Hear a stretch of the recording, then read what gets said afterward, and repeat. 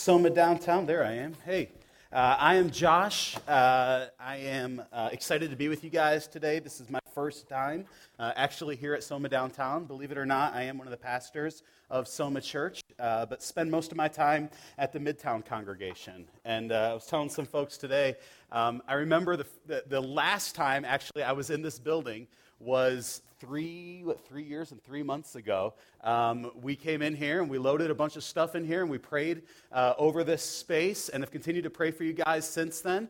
But this is the first time I have the opportunity to be with you on a Sunday to worship with you. Actually, I didn't know about the front door, so I was trying to get in this door over here. That's the door we loaded everything in. But thankfully, Kent told me how to get in, and I'm in here today. And looking forward to looking into God's Word with you today. Brandon, thank you for the setup. I'm going to try not to blow it and disappoint everybody here. But I am looking forward to getting into God's Word with you today. If you've been around here at Soma, you know that we are in the third week of Advent. Maybe you're not familiar with Advent. Maybe you didn't grow up around church, or maybe you didn't grow up around a church that practices Advent. But the word Advent literally means coming. It's a reminder, it's a way that we celebrate the coming of Jesus. We look back and we remember his first coming. We remember his incarnation and his birth and all the stories surrounding that. But it's actually primarily about longing for Jesus' second coming. It's about looking forward to the return of Jesus, as Jesus promised, when he would return and he would set all things right and he would make all things new. And that's why we practice Advent here at Soma, because in a sense, Advent reminds us what time it is. It reminds us what time in the story of God we find ourselves, that we find ourselves living in the time between the time when Jesus first came and brought his message of salvation and died and rose again, but also we are looking forward to his return when he sets all things right and he makes all things new. And that's what I love about celebrating Advent. I've got to be honest with you, for most of my life, I've been pretty skeptical. I've been pretty cynical of the whole holiday season.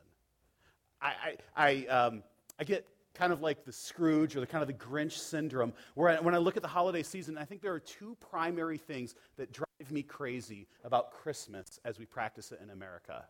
The first is consumerism, which probably isn't a surprise to you, that so often everybody's trying to sell you something related to Christmas.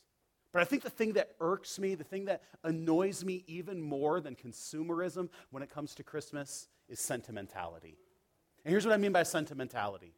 I mean by sentimentality, this warm, fuzzy, kind of sugary, sweet impulse that makes us drink things like eggnog or wassail or whatever that is, and to pretend like everything is happy, and to pretend like everything is merry and bright, and basically to act like Buddy the Elf, and to pretend that everything is okay in the world, when the fact is we all know everything's not okay in the world.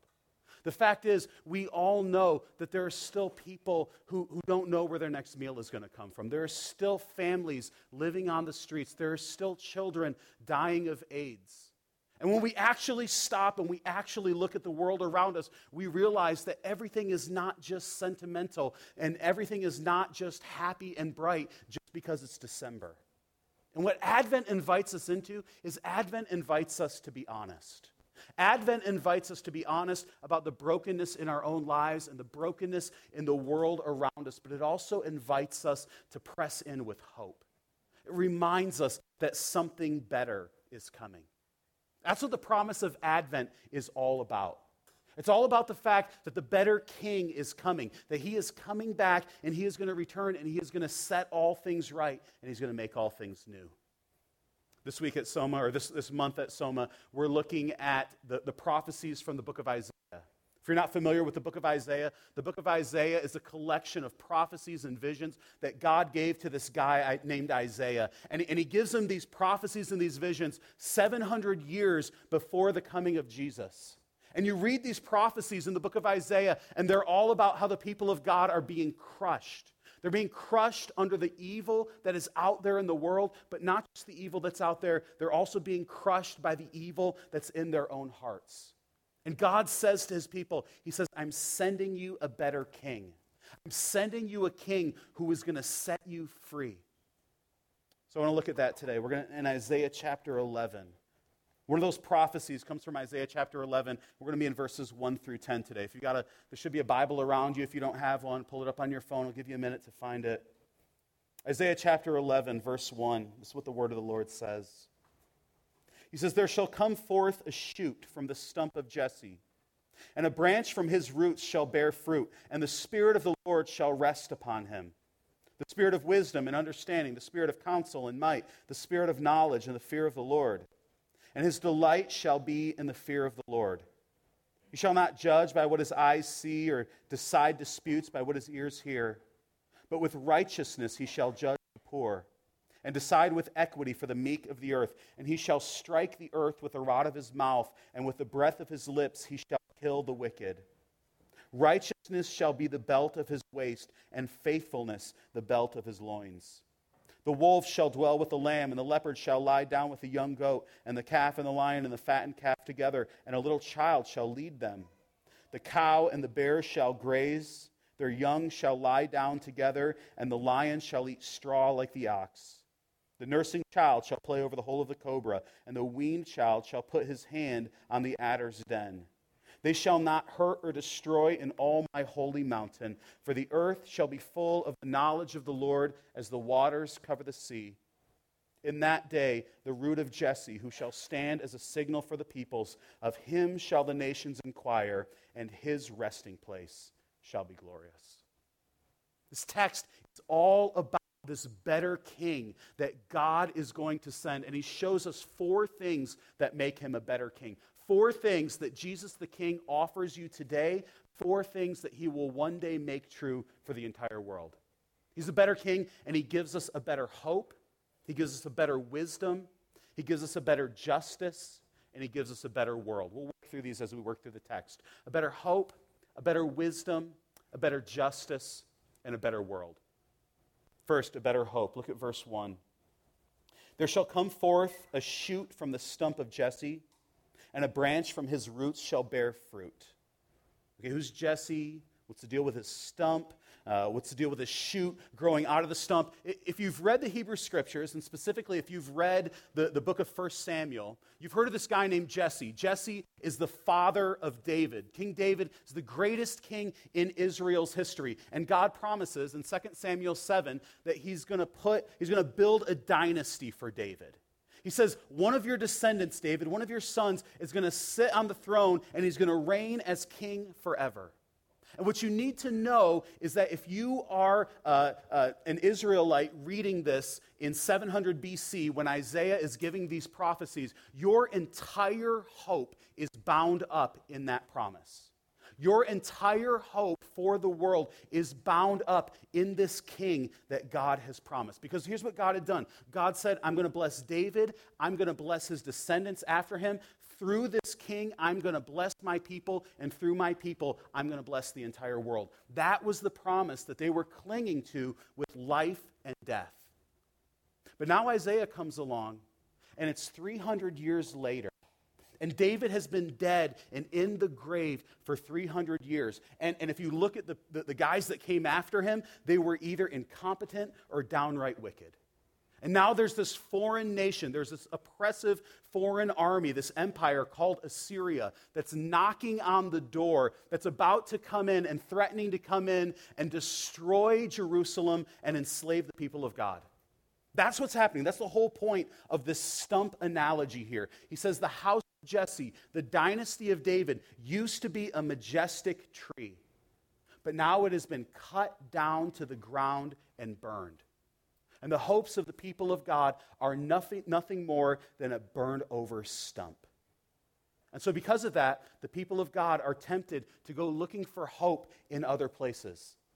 That Cliff Notes version, that's what the first 10 chapters of the book of Isaiah are all about.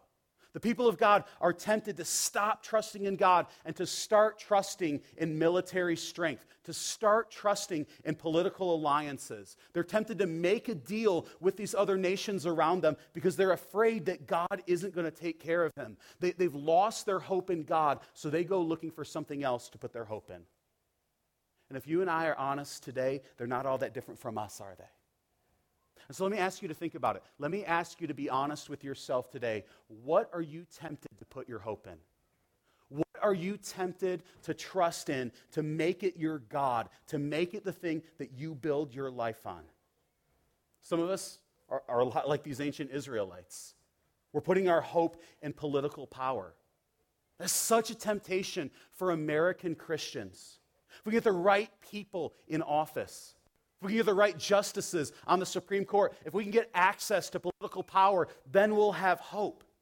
Like, if you don't believe that's a thing, pull up your Facebook feed and look at the vitriol there. Please wait till after the service is over to pull it up. But pull it up, look at it. When you get, you're going to see it from both sides. It's not just one side. You're going to see it from left and from right. Why are we like that? Why are we so polarized? Why do we vilify each other over politics? Why are some of us looking at Christmas dinner in a week and a half and absolutely terrified that we're going to step on a political landmine as we're sitting around the table with our families? It's because so many Americans, and specifically so many American Christians, have placed their ultimate hope in political power. And I'm not anti-politics. Politics has its place, but it should never take the place of God. Should never become the center of your hope. So for some of us, we put our hope in political power. For some of us, it's completely different. For some of us, it's our financial wealth. It's our earning potential. It's our career. For some of us, it's our physical health. For some of us, it's our family, or our friends, or romantic relationships, or our intelligence. And again, there is nothing wrong with any of those things in and of themselves. But none of them are strong enough. None of them are solid enough to be your hope. Look at the verse that comes right before this, Isaiah chapter 10, verse 33. Behold, the Lord God of hosts will lop the boughs with terrifying power. The great in height will be hewn down, and the lofty will be brought low. He will cut down the thickets of the forest with an axe, and Lebanon will fall by the majestic one. Here's what he's saying. He is saying all human power will be cut down like a forest that has been razed to the ground. Everything else you place your hope in, everything else you trust in will eventually be cut down to nothing. So Merry Christmas. There's your nice, warm, fuzzy, feel-good, sentimental message. And it's so interesting, maybe you just show up at church at Christmas time and you hear all these prophecies from places like the book of Isaiah, and people talk about all of these promises of hope. But if you actually read the book of Isaiah, it starts with judgment. You see this all throughout the book of Isaiah. Judgment, judgment, judgment, darkness, destruction, gloom, then hope.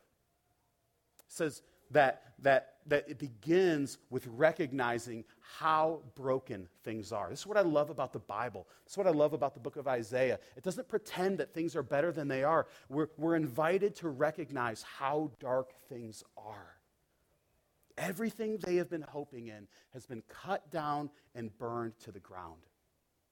But God says, out of that burned out stump, I will bring life. In the midst of that darkness, I will shine my light. A shoot will come forth from Jesse. And we don't have time to get into this today, but you actually see this pattern all throughout the book of Isaiah. You see it in Isaiah 6, you see it in Isaiah 11, you see it in Isaiah 9, you see it in Isaiah 40. It's this pattern where God promises to bring hope through judgment.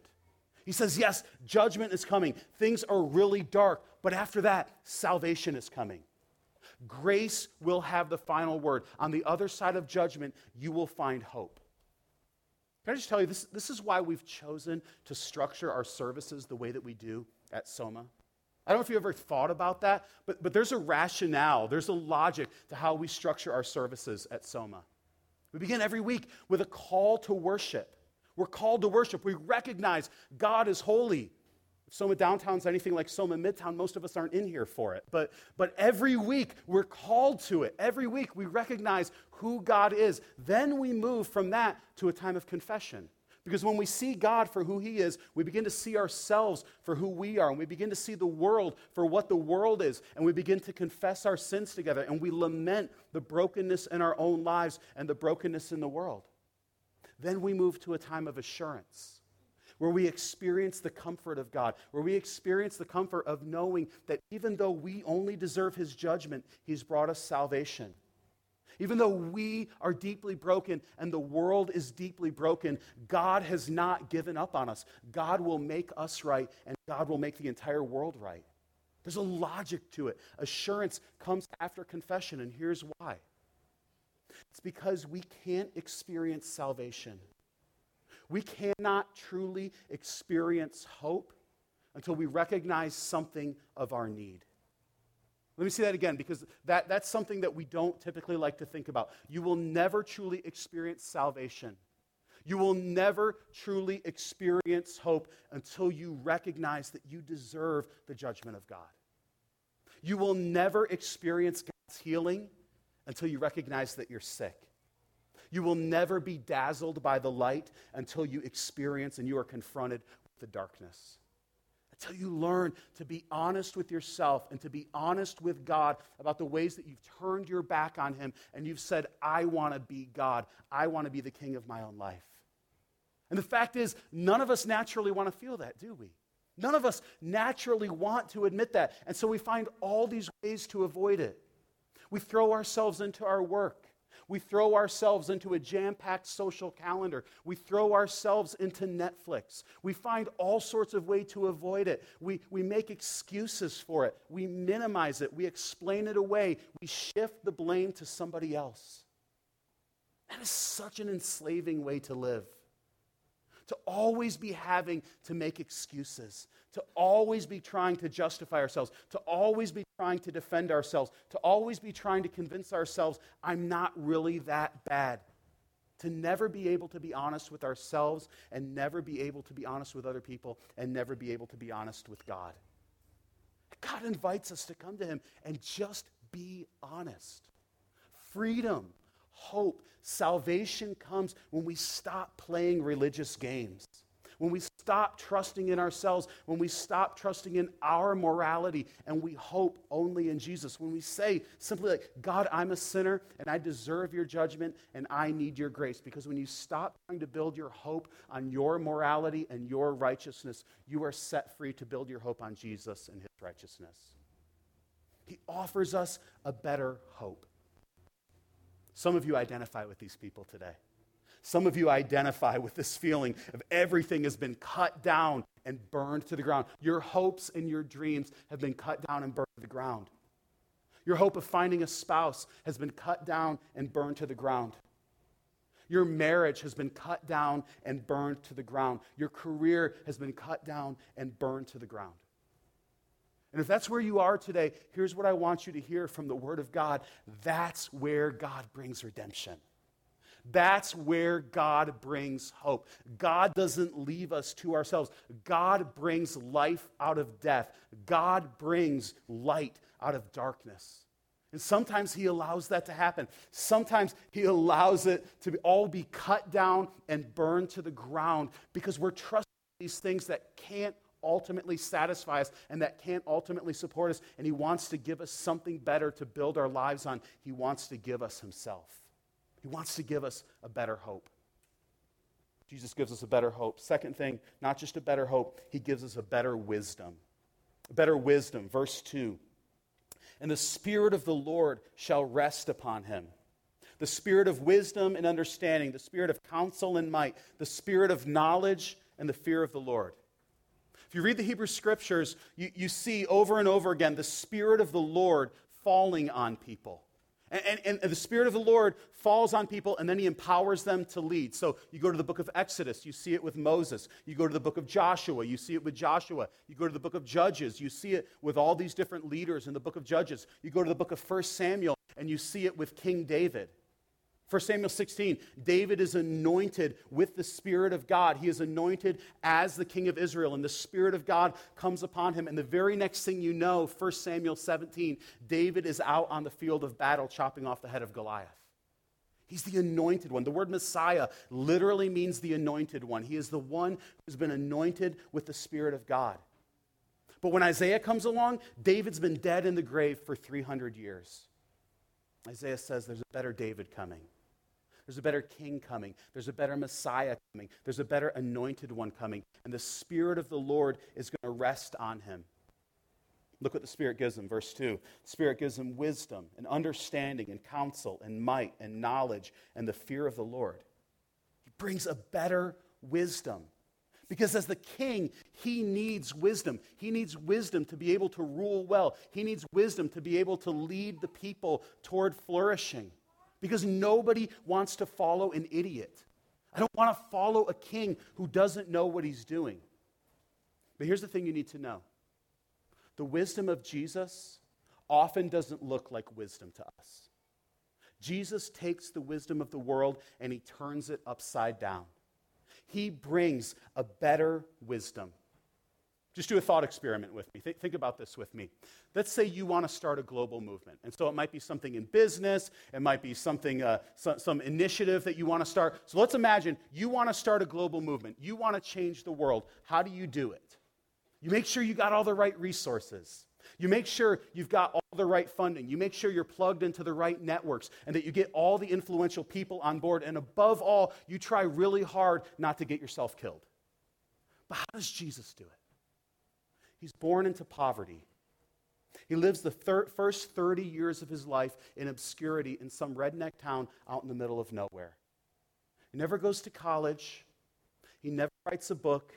He never goes to the center of power, never joins even LinkedIn. He never does anything to try to build his networks. He gathers a few nobodies around him, and he dies as a criminal after 3 years of ministry. And yet you and I and 2.5 billion other people around the world are gathering together today to celebrate his birth and his life and his death and his resurrection. See, God's way of doing things, the wisdom of the world, or the wisdom of God, turns the wisdom of the world upside down. Have you ever asked, like you're reading the Christmas story and you see these guys called the wise men?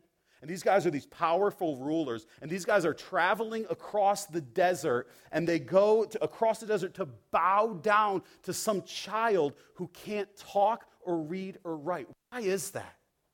It's because the wisdom of God is infinitely greater than the wisdom of human beings. It's because the wisdom of the world must bow down before the wisdom of God. Everything about the wisdom of Jesus turns the wisdom of the world upside down.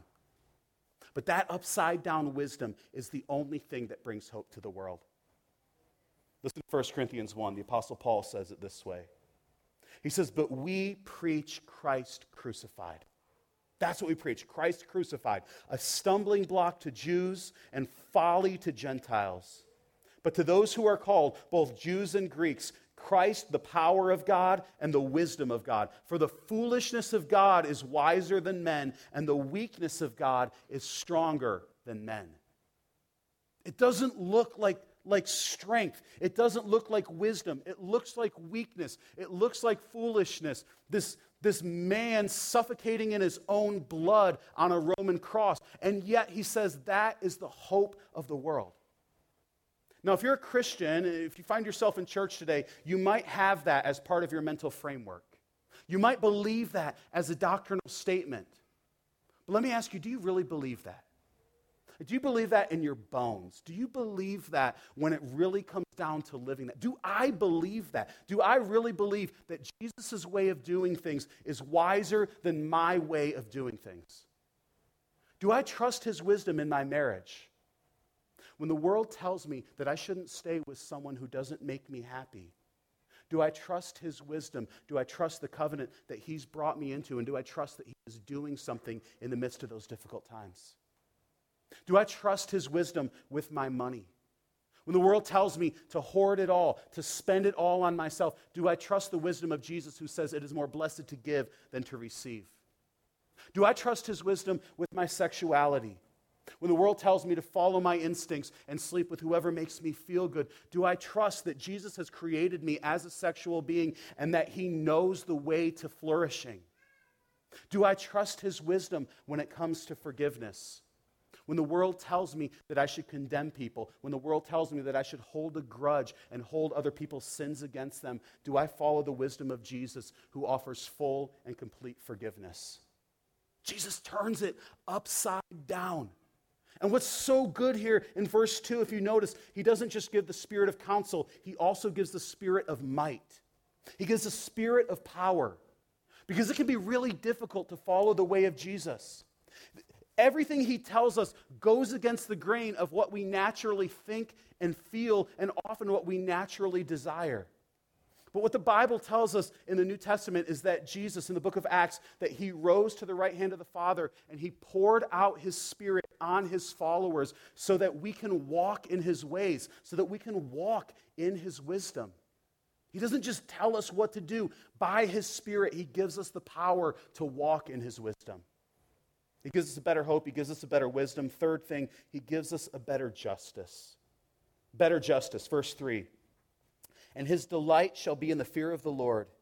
He shall not judge by what his eyes see or decide disputes by what his ears hear, but with righteousness he shall judge the poor and decide with equity for the meek of the earth. And he shall strike the earth with the rod of his mouth, and with the breath of his lips he shall kill the wicked. Righteousness shall be the belt of his waist, and faithfulness the belt of his loins. All throughout the Bible, you hear this cry for justice. All throughout the Bible, all throughout human history, all over the world, you hear this cry for God to defend the poor and the oppressed and to set things right. And here's why you hear that at every epoch of history and every culture in the world is because human justice is always, in some sense, perverted. Human justice tends to favor the powerful and the privileged and the rich. It is something that happens in every society.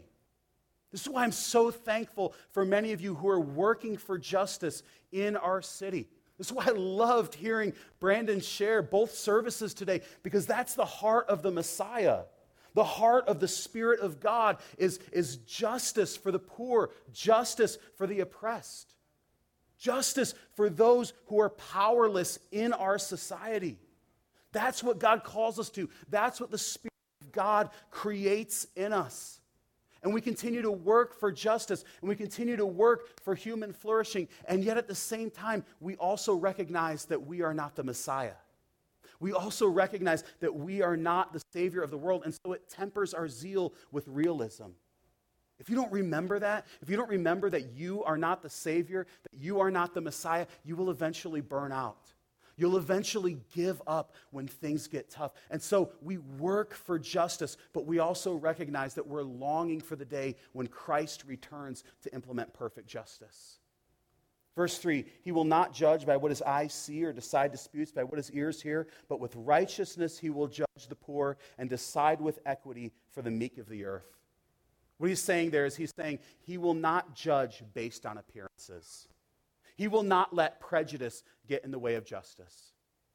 Now, we're not going to do this today, but if we took a survey in here and we said, okay, raise your hand if you're prejudiced, probably nobody in here is going to raise their hands.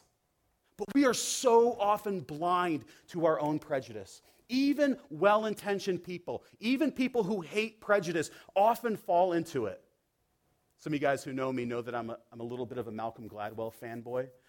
Malcolm Gladwell has an entire book where he traces this out. It's called Blink, The Power of Thinking Without Thinking. And one of the things Gladwell traces throughout this book is that even people who hate prejudice, even people who fight against prejudice, often are not immune to it. Often we still fall into it. Often you still judge by what your eyes see. And what he says here, what Isaiah says, is he says the coming king will not be like that. The coming king will judge with perfect justice and righteousness. The coming king will establish justice for the poor and the oppressed because the coming king knows what it's like to be poor and oppressed.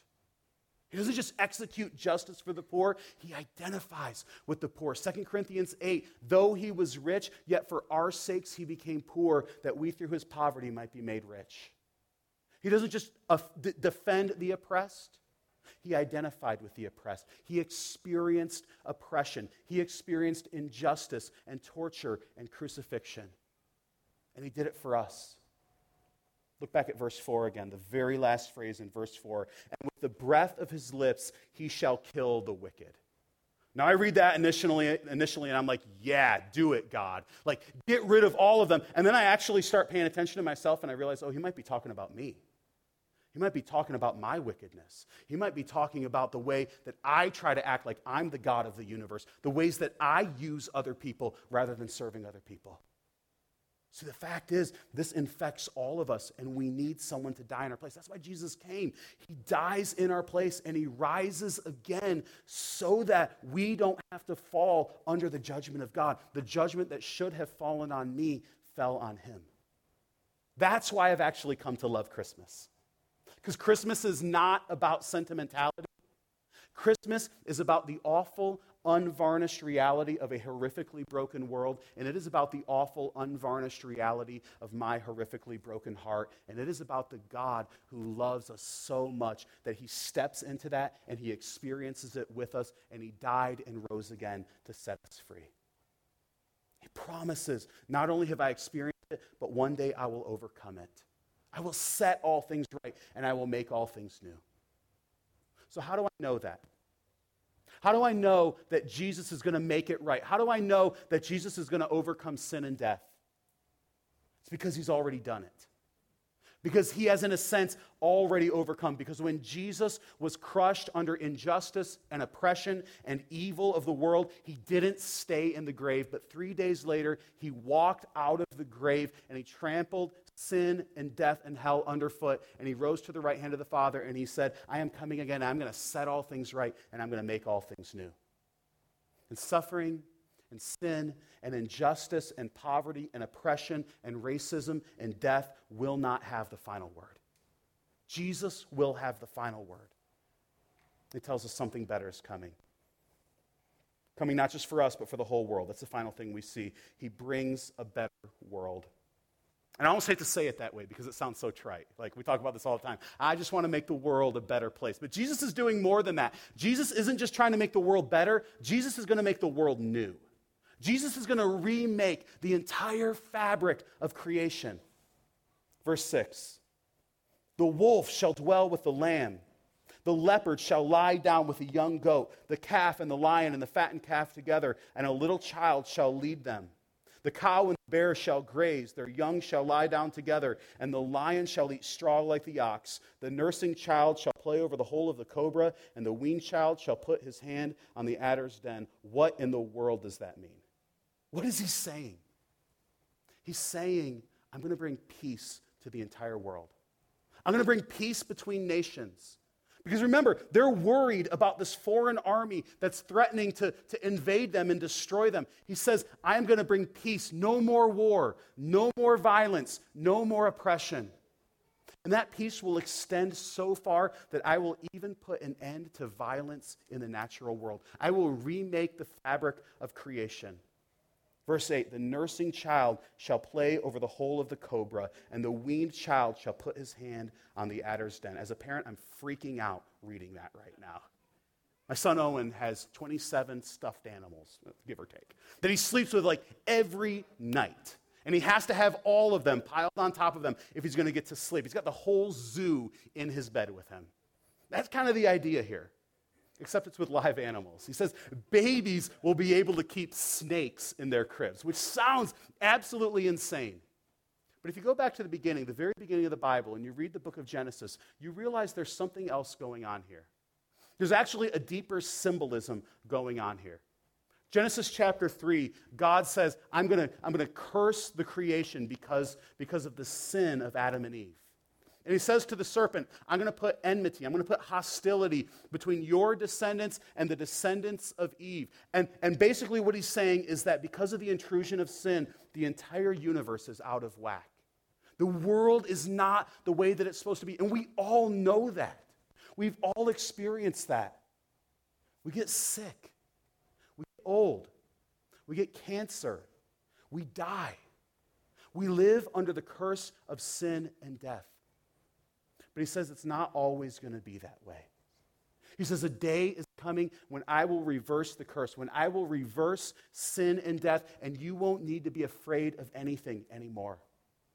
No more violence, no more oppression, no more war, no more disease, no more death, no more pain, no more destruction. Look what he says, verse 9. They shall not hurt or destroy in all my holy mountain.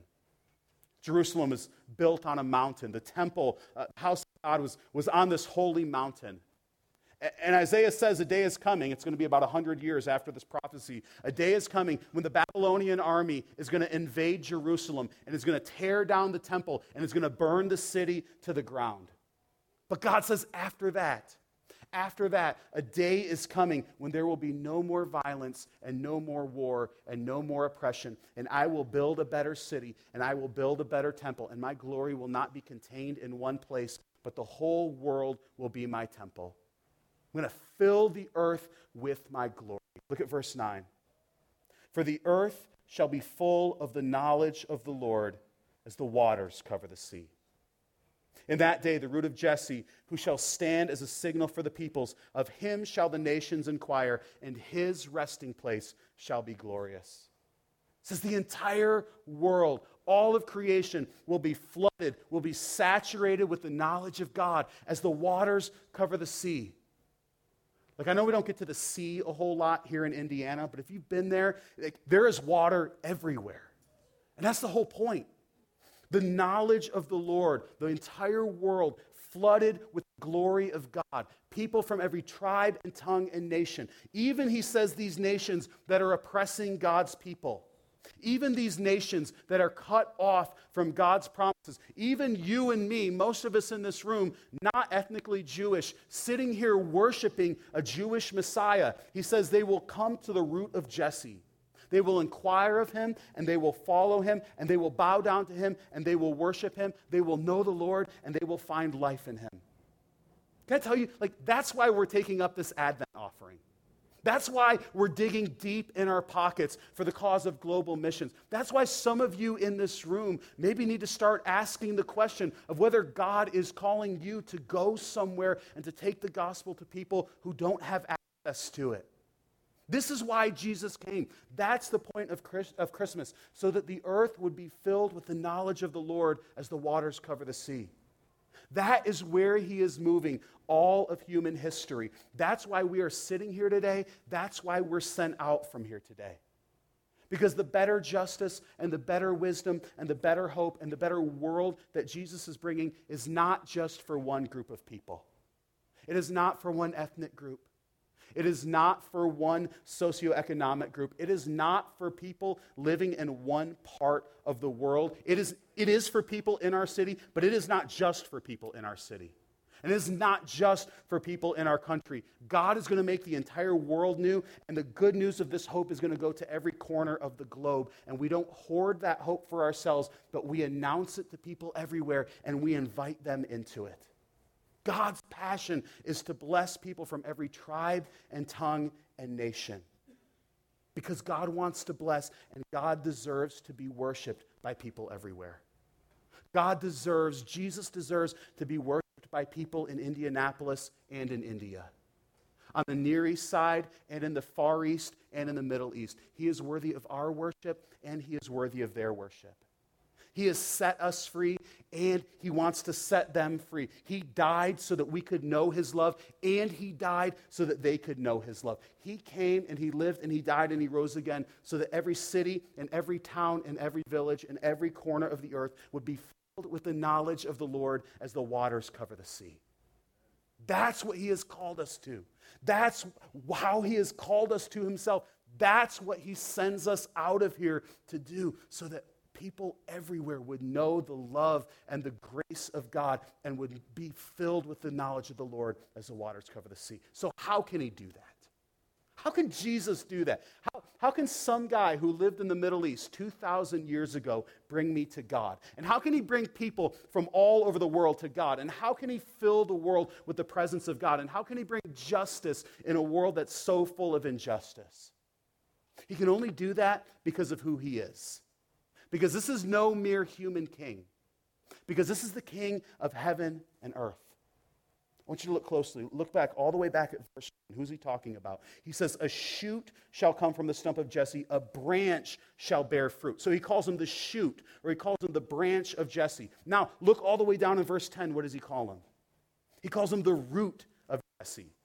He's the shoot of Jesse, and he's the root of Jesse. He's a descendant of Jesse, and he's the one who gives Jesse life. He comes after Jesse, and he's before Jesse. You should be really confused right now. This is an extremely confusing family tree. And I know nothing about botany or agriculture or anything else, but I do know that you can't be the root and the branch at the same time. So what's going on here? It's only possible because of who Jesus is.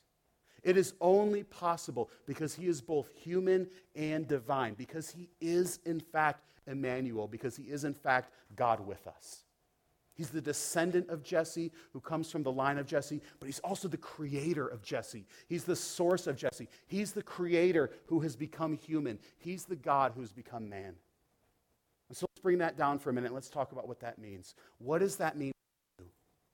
What does that mean for me? What does that mean for every other person on this planet? Here's what it means. It means that Jesus is not just another religious teacher who's come to tell you how to find God. Jesus is the God who has come to find you. He is the God who has come to find you. He is the God who refuses to give up on you. He is the God who is coming after us, who loves us, who steps into our world, who experiences our brokenness, who takes the curse and the judgment that we deserve and sets us free from it. He's the one who was cut down. He's the one who died under the judgment of God, was cut down to the ground, was buried and left for dead in the ground, but who shot up out of the dead earth and now gives life to you and to me and to the entire world. It's a better king who gives us a better hope and a better wisdom and a better justice and a better world. Who died, rose again, is coming again to set all things right and to make all things new. That's what we celebrate. We celebrate him and we long for the day when he returns. I said at the beginning, Advent tells us what time it is. Advent reminds us what time it is. One of the primary ways we remind ourselves of that every week is through the Lord's Supper. The Lord's Supper reminds us what time it is. And again, not just like time like we're going to get out of here in a few minutes, but it reminds us where we are in the story of God. It reminds us that we are waiting for Christ to return. On the night before Jesus went to the cross, he takes bread and he breaks it and he gives it to his disciples and he says, "This is my body which is broken for you." And then he takes wine and he pours it out and he gives it to him and he says, "This is my blood which is poured out for the forgiveness of your sins." And he says, "I want you to eat this bread and I want you to drink this cup as a way of reminding yourself of what I've done for you, but also as a way of looking forward to the fact that I'm coming again. That one day I'm coming back and we're going to eat and we're going to drink together again." And he says, on that day, Jesus says, many will come from east and west and north and south, from every corner of the globe, from every tribe and tongue and nation. We will all come to the table and we will feast with the King who died and rose again to bring us to himself. And the earth will be filled with the knowledge of the Lord as the waters cover the sea. So if that's what you're hoping in today, let's take that and let's eat in anticipation. Let's eat looking forward to that day when Christ returns and we will gather with brothers and sisters from every tribe and tongue and nation, and we'll eat in the presence of Jesus in a world made new. The way that we do that, I'm told here at Soma Downtown, is stations in the left, right up here, stations in the back left, back there, and then gluten-free up here in the front. We'll simply come up as God leads you, tear off a piece of the bread, dip it in the cup, take it, and return to your seat.